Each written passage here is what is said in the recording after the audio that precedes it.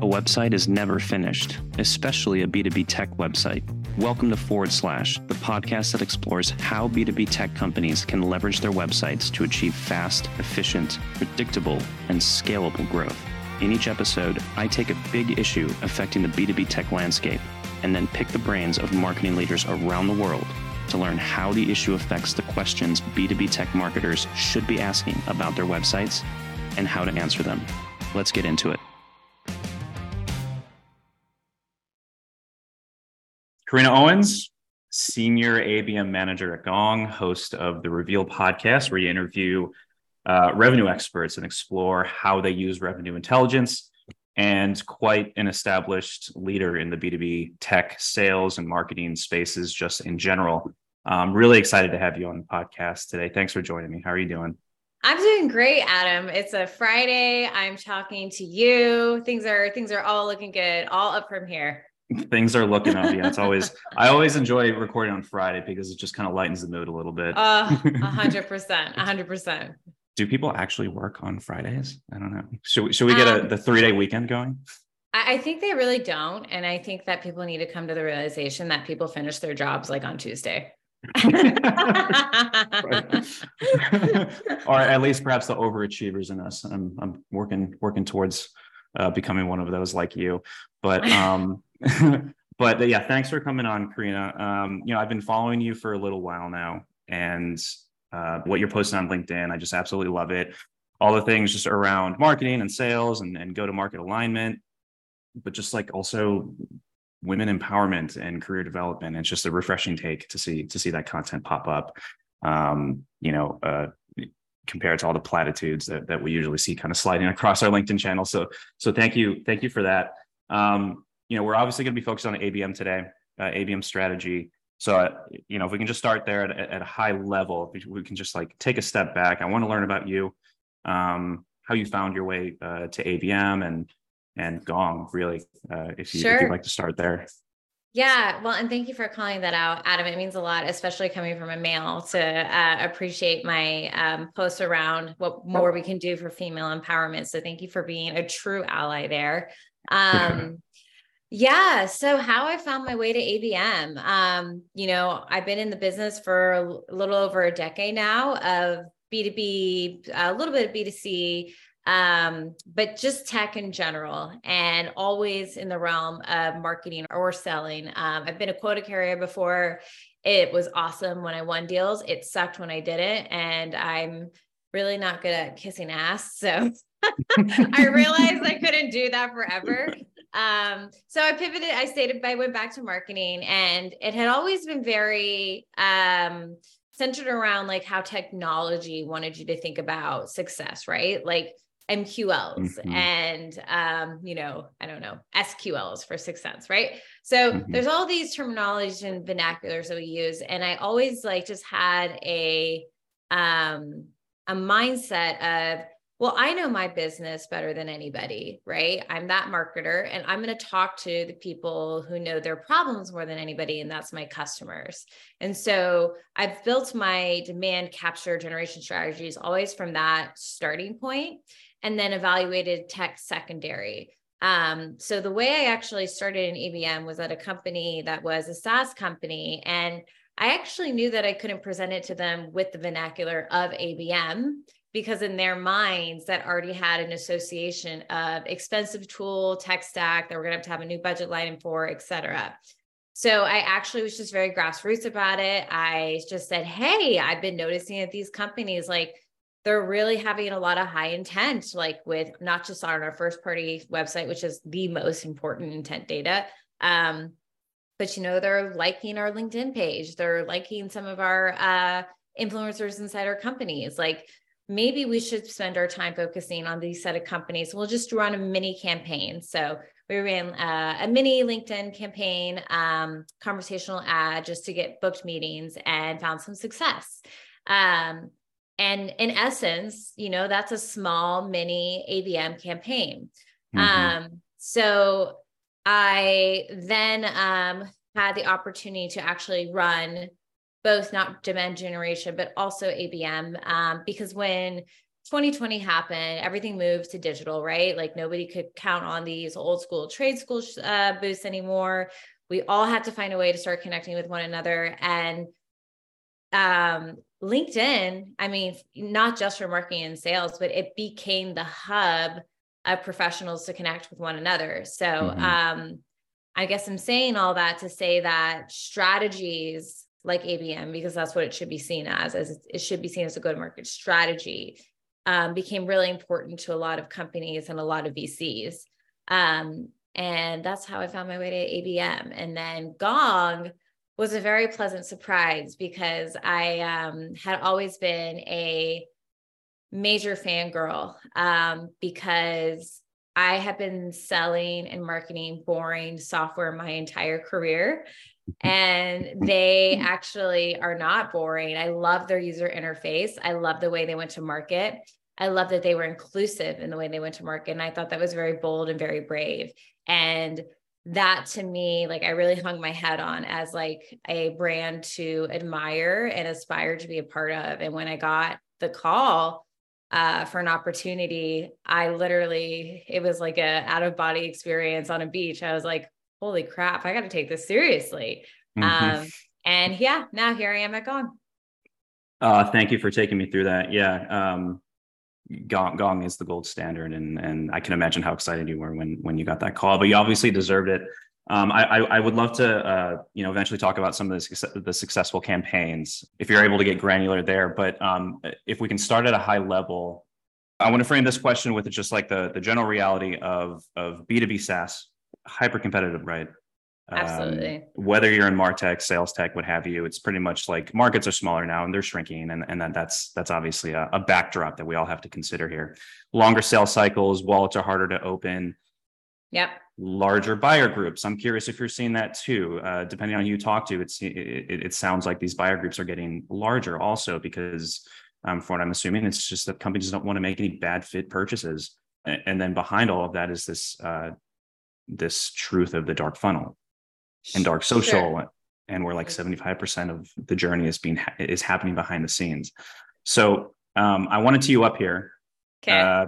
Because I want to make sure that we're covering the most pressing things. But given this backdrop, given this economic reality, what are the biggest misunderstandings, misconceptions around ABM? Maybe it's like the top 3 to 5 that you have, but curious if you want to start there. Well, first off, I love the way you frame the question because it has like something big has to happen in someone's personal life or in a business to make a change for them to really pay attention, right? And I think when we had that digital boom of digital sales, right? Like Gong was like flying by the seat of their pants. So, cash in the bank, like a lot of people. And then other people started to invest in the similar category and then became much more competitive. And now we're in a landscape where people are getting slashed with budgets, and that includes people and that includes technology. And so does it matter if you're best in class anymore? Probably not, right? Like probably not for most organizations. It matters on, did you deliver an ROI? Are you making it like, or have we adopted your product properly? Are we using it to its fullest potential? So it's really on the onus of companies now to take a really good hard look at their current stack of customers and how are they utilizing your product? Because there is nothing harder than winning a net new business, right? You've already put in the work to win a current customer. That's where you need to focus. And so for ABM as a strategy, I'm very grateful that we are now looking at it as a more holistic customer life cycle, right? Not just net new and land and pass off, but more like we are there from like end to end. It's always on. I think the biggest misconception about ABM, to answer your other question, is that it's a silver bullet. And it's not. It's something that takes time. It's something that takes deep research and understanding. And it's something that you can pivot from. So I've been at companies where they spent hundreds of thousands of dollars on research, thinking that this was the right vertical, their product was a right market fit.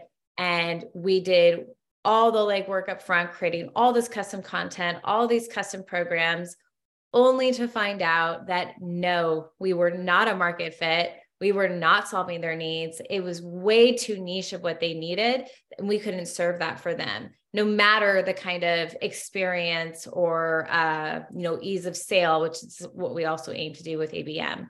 But that's where you then become the strategic partner to your C-level suite, is that you deliver the hard truth of your go-to-market strategy, and if it's working or if it's not.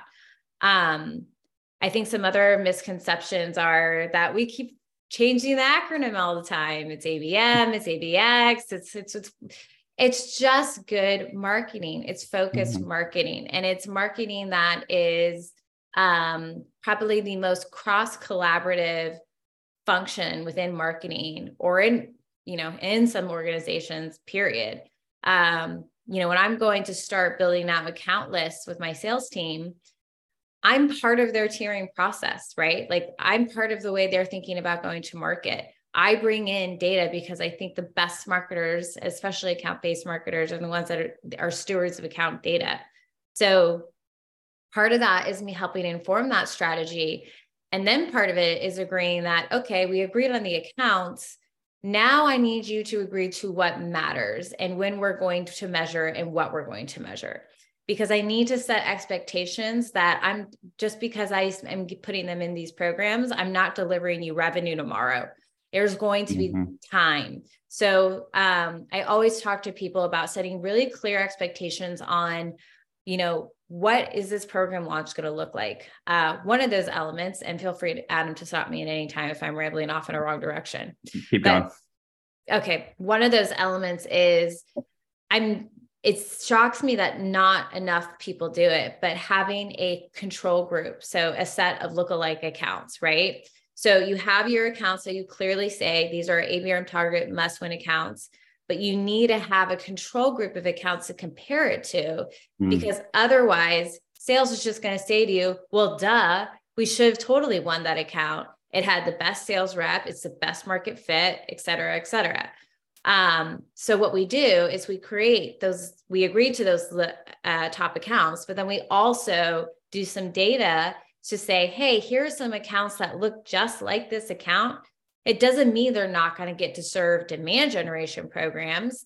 Doesn't mean we're not going to try and gain their business, but they're not going to get that extra flavor of ABM treatment program budget spend, or even my resources, as an example. Gotcha.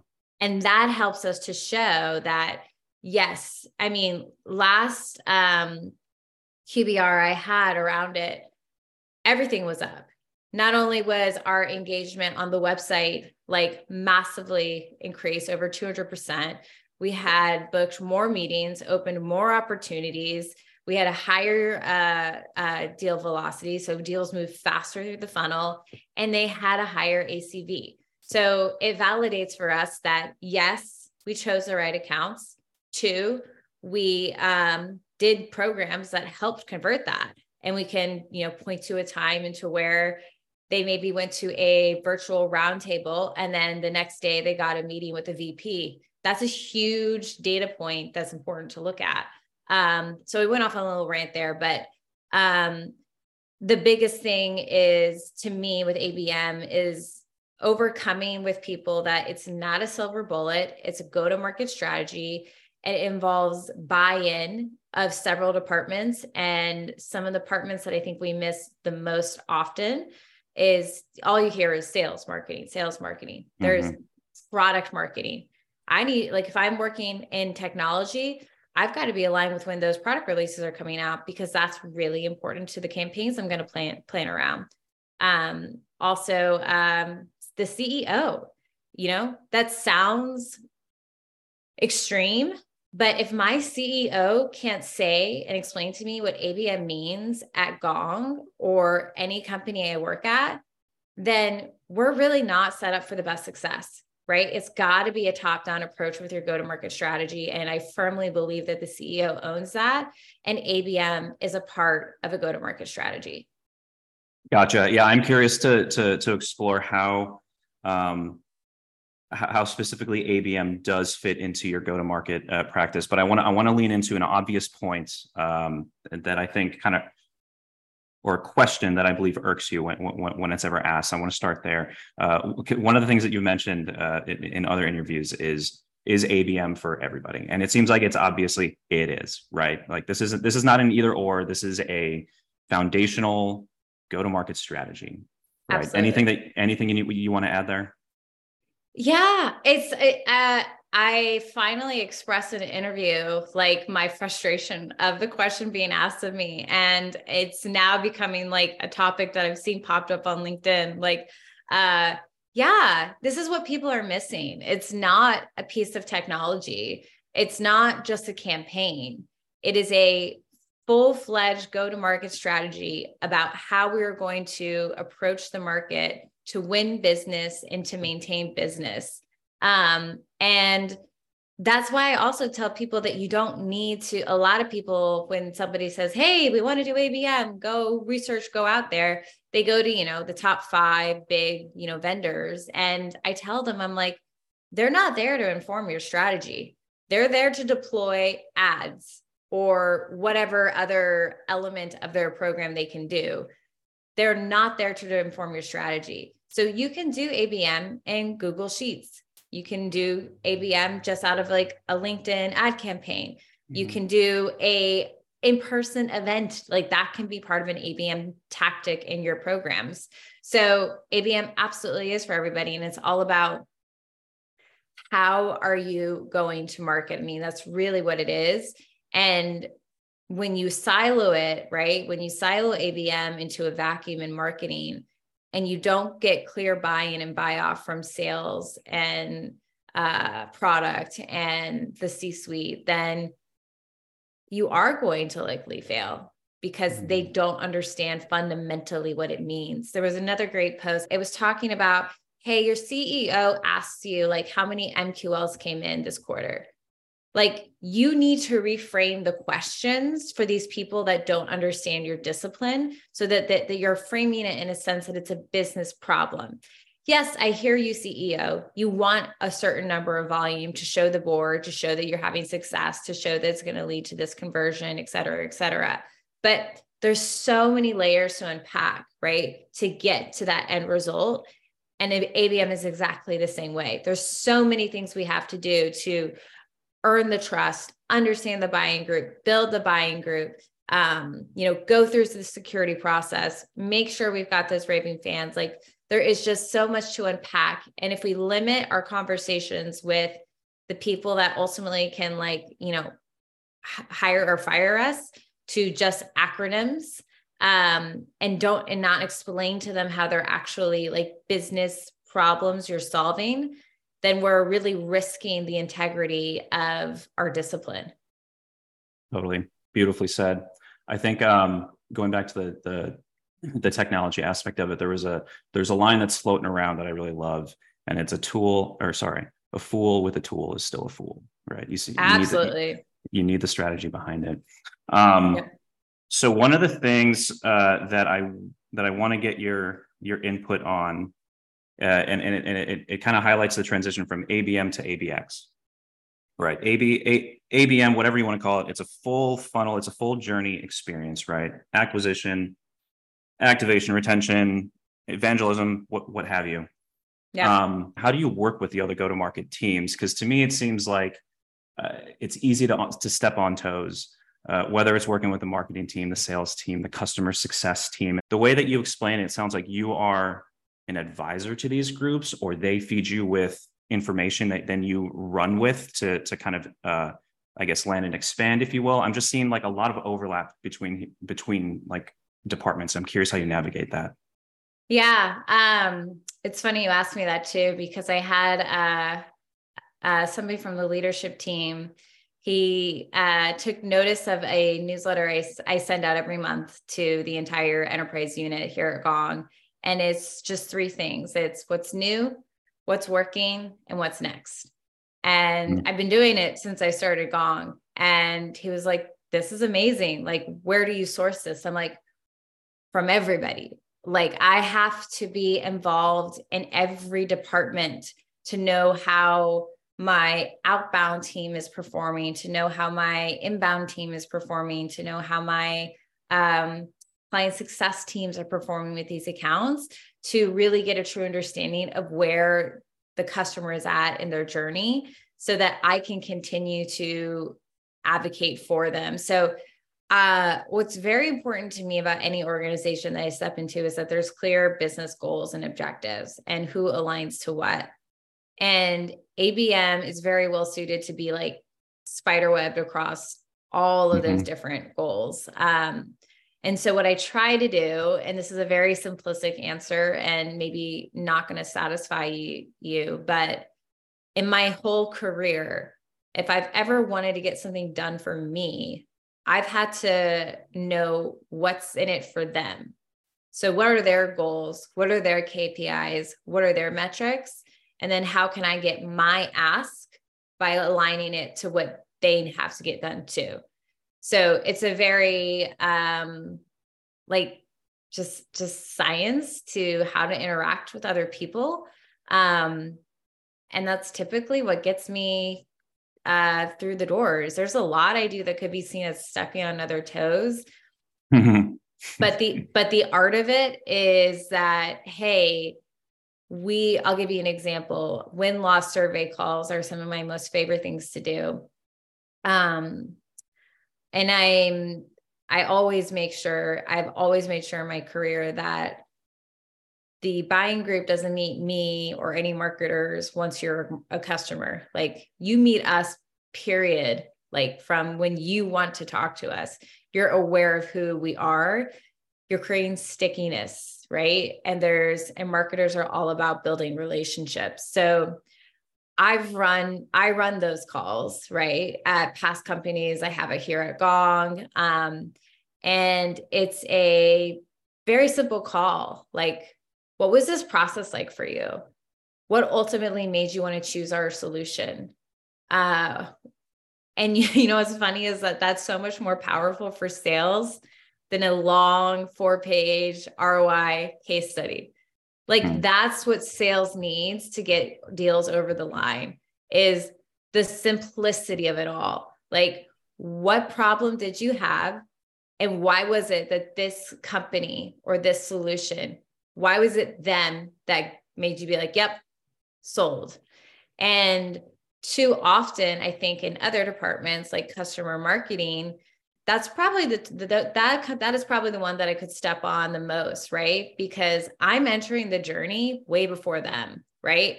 I already know who these people are. I've already had them on events. I've already had them give testimonials. But what does that do? That arms them with an entryway to getting them to their own marquee events faster, to be on keynotes, or to do that ROI case study. So I overshare, and I do it with the intention of like, this is the best thing for the customer, and this is the best thing for the rest of my team. Does it mean I work like harder? Yeah, but it's the right thing to do, and it serves all of us. And ever since, anytime I do that, it's insane. Like, the customer is instantly involved with us, and they've barely been a client for 3 months. Like, we'll get a testimonial, we'll get them at an event, like, because you've been treating them like a customer this whole time, because there's so much more to the success of, like, case studies and ROIs are so archaic to me, the way we still do them, right? Like, you're going back to your dark social and word of mouth. Like, when you think about going to your next company, Adam, like, let's say you don't stay at Webstacks forever, right? If you go to another company, you're going to remember the people that you worked with at those companies or those vendors or those technologies, right? And you're going to want to take them with you. So it's the life cycle of the customer is just never ending. So yeah, that was a long-winded way of saying, do not wait to enter, as a marketer, do not wait to enter an account. Like, start that relationship, because that creates the stickiness. And that actually takes a lot of burden off of the salespeople who have to worry about hitting their quota and have to worry about making sure they renew, right? Like, you're creating an authentic relationship. And that looks like, submitting them for awards or putting them on the stage on a spotlight or putting them on a podcast or et cetera. But too often I just see marketers just sit there and wait until it's been 3 years and we can say that we've done X, Y, and Z. And fantastic. They don't know who you are. They don't have the relationship. You could have done so much more with them. So anyways, that's my rant. No, I appreciate it. And just hooking onto a specific point, that's one of your favorite plays is keeping track, keeping a pulse on who's moving companies. And it's not even like there's a tool that you use. I think it's User Gems. Is that what it is? Correct. Yes. User Gems. Tell me a little bit more about this, because just that fact alone that you do that, I think is really insightful and very clever. But then it's also, it's not even a salesy approach when you get back in touch with them, right? Can you tell me about that? I would love to. It's one of our best plays here. And it's definitely sales favorite intent data signal. So we work with User Gems, and I'm so fortunate that they're so willing to partner with us on like product development and enhancement and different ways of thinking of it. So we started with just thinking about like how to break into net new accounts, right? So my God, last year, I think we had champions change jobs even up to 3 times in 1 year, just because of how volatile things have been. And so do I trust that my sales guy is going to update his LinkedIn sales navigator sheet on his own? No, I freaking don't. Do I trust a tool that does that automatically for me? Yes. Also, because I've told them who's important to me. I've told them if they're a signer of the deal. I've told them if they're like a power user of the tool. I've told them if they never use the tool and were actually maybe even a naysayer of the tool, right? So that we have all this information armed with us when we're going into the net new account. But for the ones that are champions, we put them in a sequence, and I do hate using the word sequence, but it's a sequence that's intended to be personalized, but it's all give. We congratulate them right away. We say we're going to miss them, but we know that they're going to have continued success. It then continues throughout the drip just by giving things like 90-day, first things to do, 90 days as a revenue leader. Just nothing but helpful content. But we actually get the first replies on the gift send. So by saying, congratulations, sending the gift your way, we'll miss you, but we're rooting for you. And we've gotten very kind marketing things like, oh my God, I'm sending this to my marketing team and having them steal this. And then we've also got things like, hey, I want to talk at Tuesday at 9 a.m. to fill you in on how we're going to sell this deal together. Like that's huge, right? That's awesome. Yeah. That's huge. One of those champions that move jobs, like they even had it written in their contract, like, hey, I'm coming to this new job, but I am going to be able to implement Gong as a solution. That's awesome. Yeah. So there alone gives you like, that's why you need to treat your customers. I mean, there's no better testimonial for me than that. And now we're thinking about it in a new way, which, I think churn is on everybody's mind, right? So we're doing a lot of data to see like who's at our account, but isn't active using our tool, right? Like how many licenses are on the table that aren't maybe being utilized or underutilized? How many people have we not identified within a certain group that have access to this tool, but aren't in the system? And so we're using User Gems for that too, to help us identify that so that we can then build the champions, right? So the first example I shared with you was like following the champions and maintaining them at a new account. This one is actually like, we got the account, but we haven't built the champion, or maybe, and then that's how we surface the data of them helping us pull in like, hey, you don't have this X new contact that just moved in.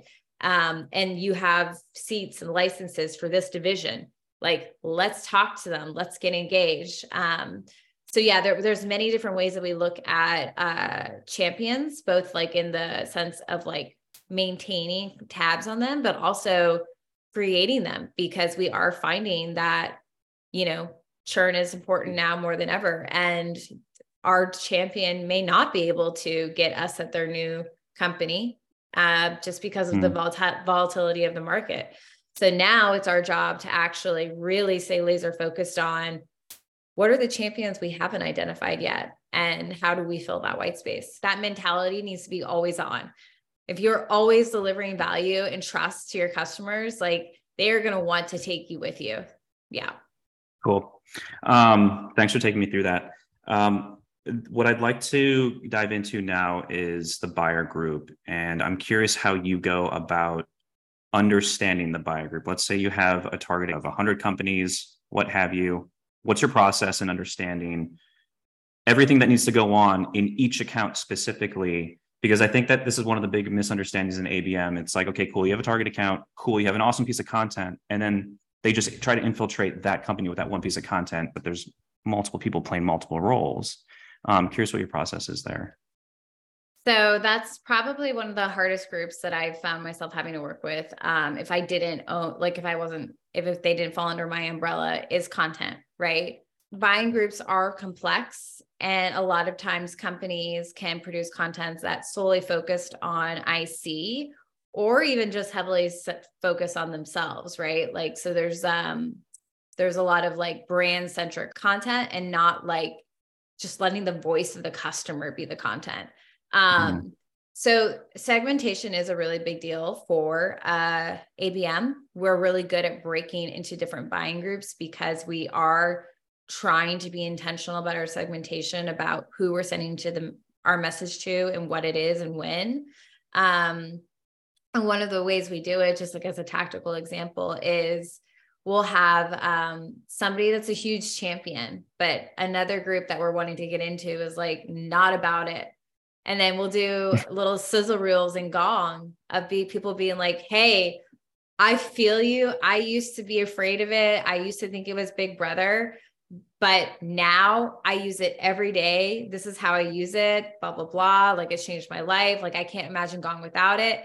And we'll send it to the other buying groups just to show them like, hey, no, your own peers are your own company. Like, they enjoy it and they get it. Like, they understand the same pain points that you had, or the same fears that you had. So that's like one piece of content that I can really control. But there is a lot that ABM has to do, and this has to start at the top. Content, like head of contents, have to have a very strategic plan at the start of the year of who are we going after and why are we going to support that?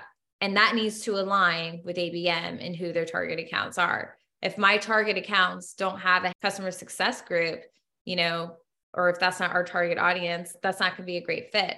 If you're telling me that we are going to heavily go after recruiting and HR and finance, but that's not what my account, like, that's not going to be a great fit for me. I'm going to have to build a lot of my own content. So what I've tried to do is I've tried to show the content teams that we're here to elevate their content, and that we actually get feedback back from the field on what's resonating and what's not resonating.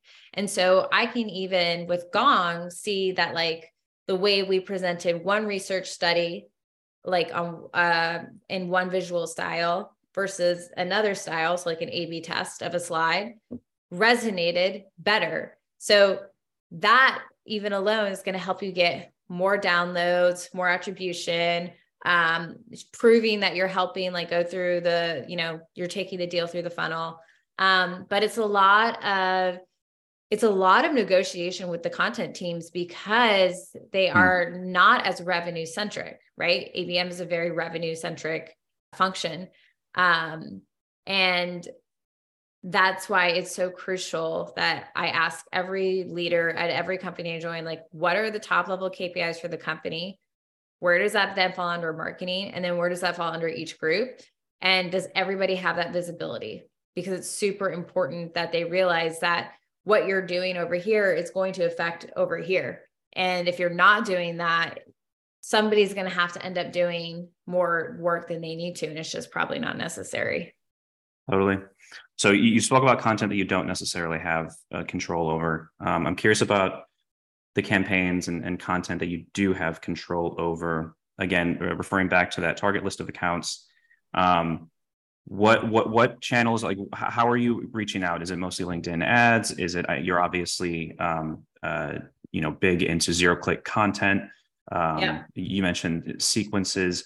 I guess kind of in that arena, what are the best tips and tricks that you can provide as far as, if you were talking to other ABM teams? Yeah. A lot of what we do, I mean, field marketing gets lumped into ABM a lot, but a lot of what we do is we try to create micro communities of like-minded peers to connect and do roundtable type of conversations about their biggest pain points and what they're going through.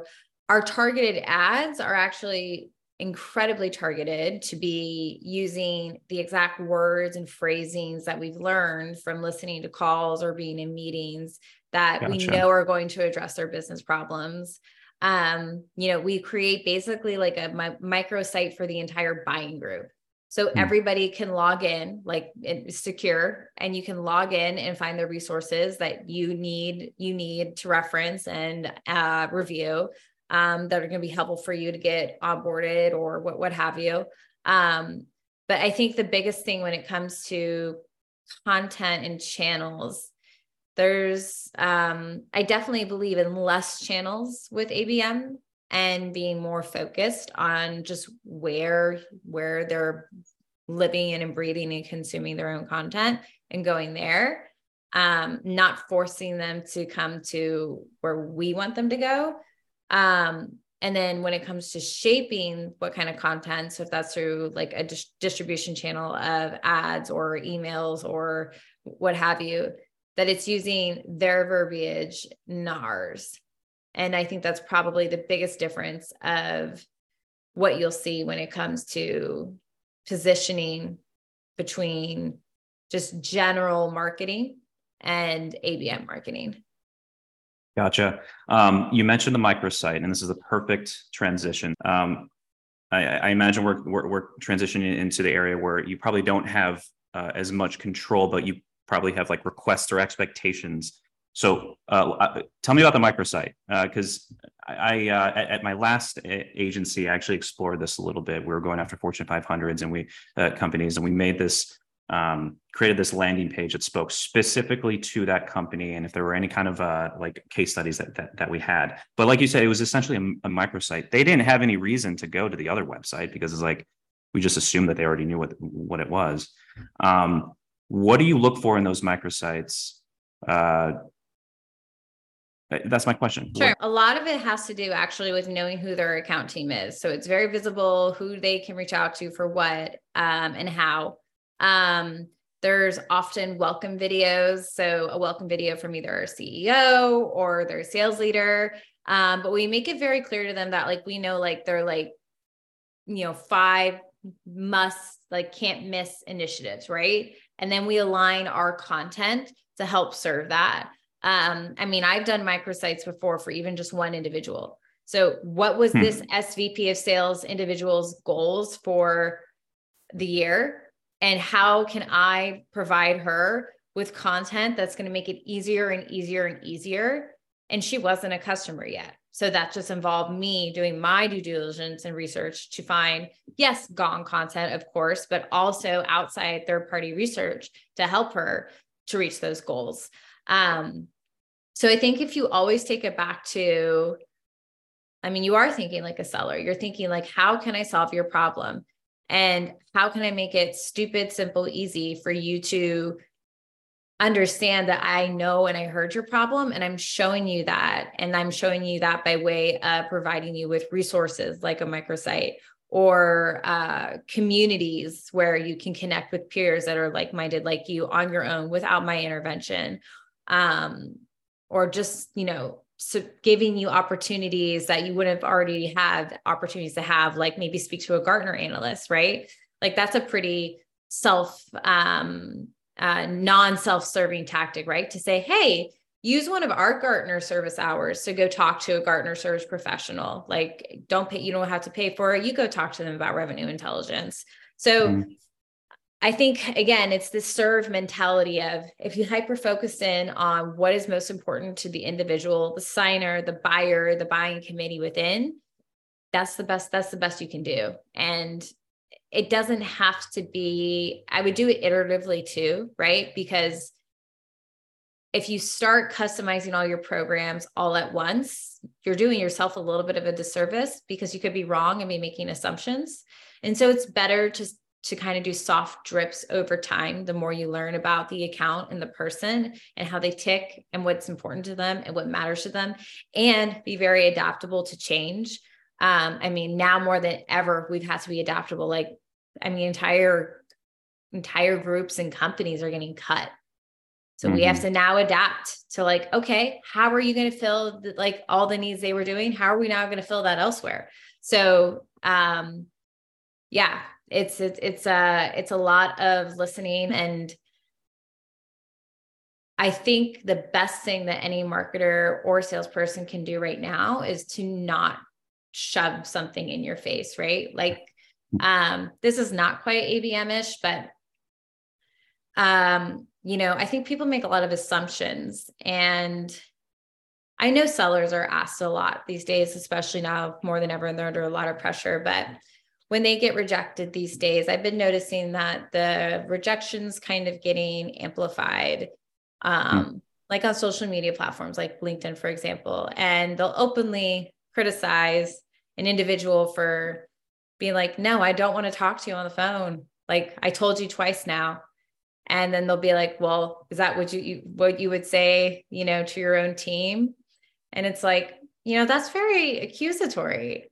And this isn't the time to make like assumptions about anything, anybody. I don't know what you're going through, Adam. Like, I only know you through this medium. And just because, Gong may have taught me that this is the way to sell doesn't mean it's the way to sell to Adam. So there's so much listening and questions that we can be asking, and asking them with good intent is going to be the way to build and maintain that trust and that relationship. And that's really what all of marketing boils down to is, do you trust this brand? Do you trust this company implicitly, instantly? And you do that by being very intentional about your interactions with them. Wonderfully said. This might be a redundant question. Let me know. But I kind of in the same vein, thinking about like the entire buyer journey from acquisition through to, all the way through evangelism. What are the weaknesses of most B2B tech SaaS websites? What do you wish you saw more of that would either help you indirectly in your ABM campaigns or help you better reach out to your targets? Well, I would love to see less jargon. I would love people to just be very direct in their messaging and where to find things. There's enough technology out there to know it's just a little bit of laziness on our parts as businesses to force people down a funnel and a buying journey and process that we want to work for us, but clearly doesn't work for anybody else.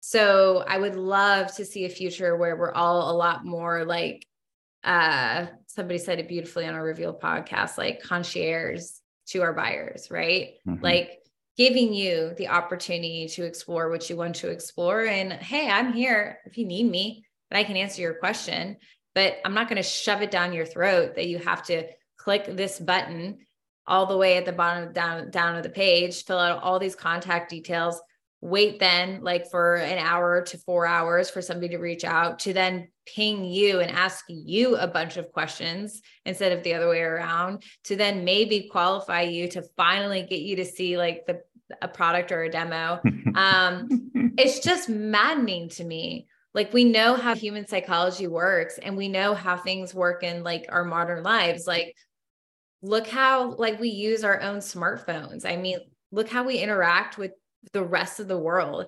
B2B is just so behind in what it's like to be a consumer. And when our expectations aren't met in the way they are in the rest of the way we interact with the world, it just creates a very friction like filled process. So just make it stupid, simple, easy for your site to be where they can buy and talk to your people.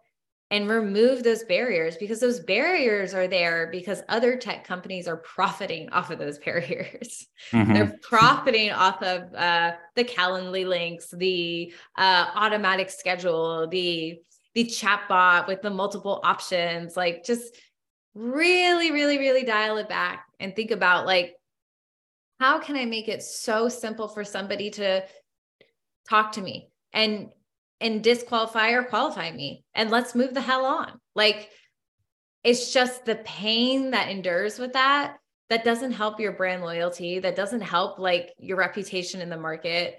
It's only serving reporting metrics that nobody's probably even looking at or has really properly implemented. So I would say just make your websites something that looks like things that people interact with every day. Like, I go to my Apple Podcasts. It's super easy for me to search literally anything the hell I want, and I got it done. You know, like, just think about it like Google. Think about it like, look at ChatGPT. Like, just make these things simple, make it easy for people. I don't know. I don't sound that intelligent, and that's fine. But no, you do. That's you just went in the direction that I wanted to go. And this is the last question that I have before we get into some rapid fire questions. This is actually what this is kind of what we were talking about. I think we're going to be talking about on your podcast. But the quote that you just said that I latched onto is, how can we make it simple for somebody to talk to me? Right. Yeah. The first thing that comes to mind is, well, give them something that they need, right? Give them something that's going to make their lives easier. Give them something that's going to help them get their job done. And this is something we've been exploring here at WebStacks, is this idea of the job that is to be done, that they're trying to complete, and specifically website tools. And you mentioned ChatGPT. Would it be easier? Would it help you in your campaigns if the website had a suite of free website tools that helped your targets calculate something or generate something, or maybe there's an SOP or a template that you can offer where it's like, when you reach out, it's not, here is a product that I want you to schedule a demo or get a free trial, but here is a free tool that will help you get something done. And if you have any questions later down the road, let me know about it. Does that question make sense? Because I can learn how you're using it, right? Like, that's what so many people are missing, is like PLG motions like that I can go behind the scenes and see how easy was it for them to get there? How many clicks did it have to take for them to get to what they want? And did it even give them what they want? Like, that's just free freaking data. Like, why wouldn't we want that? Do we really need the freaking email address? Do we really need first, last name, company, title, phone number, blah, blah, blah? No. And is it really that scary for somebody to have access to your freaking product so they can better understand it? Is it that scary? Why are you out to market? Like, I've had to spend most of my career convincing CEOs, like, you don't think other people are showing your tool around other people? Eliminate the fear of that and embrace like your consumer, your future customer actually getting to experience it, right? Quickly. And then learn what works for them, learn what didn't work, learn what you could tweak. Like, that's a gift on both ends. And I think so many people are forgetting that about PLG, is that like, you're probably going to optimize the experience and your pocket if you just let them in the door, like the way they want to be let in the door. Beautifully said. Corrina, this has been awesome. Thank you so much. Yeah. This is always, ABM is just kind of one of those things that I'm generally just like thinking about, but I never really get a chance to truly practice. So this has been a lot of fun, just kind of picking your brain around this. And I'm going to be taking a lot of this stuff internally. Just a couple quick fire questions here. Are you going to be partaking in any upcoming events, virtual or in person, that you would like listeners to know about? Yes, I am. The one I'm most excited about is this creators retreat. I don't know how it's being called, but Nick from AirMeet and a few other folks have worked really hard on creating like a new way to conference and network. And they're taking creators out to Costa Rica for a small, intimate, hopefully not cult-like ceremony, but I've watched too many cult documentaries. That's just where my brain goes. But the point the point of it is like, let's like remove the booths, remove the forced advertising, and just chat with each other. And we're doing that already through dark social, right? But let's do it in person. And I'm amazed at what Nick Bennett has been able to do to get people to actually sponsor this to happen, to pay for creators to go out and have them not be there, have the vendors not be there, and have us just do our thing with people that they want to buy their products. So that's happening in November. I can probably share a link soon for you to share in show notes or something.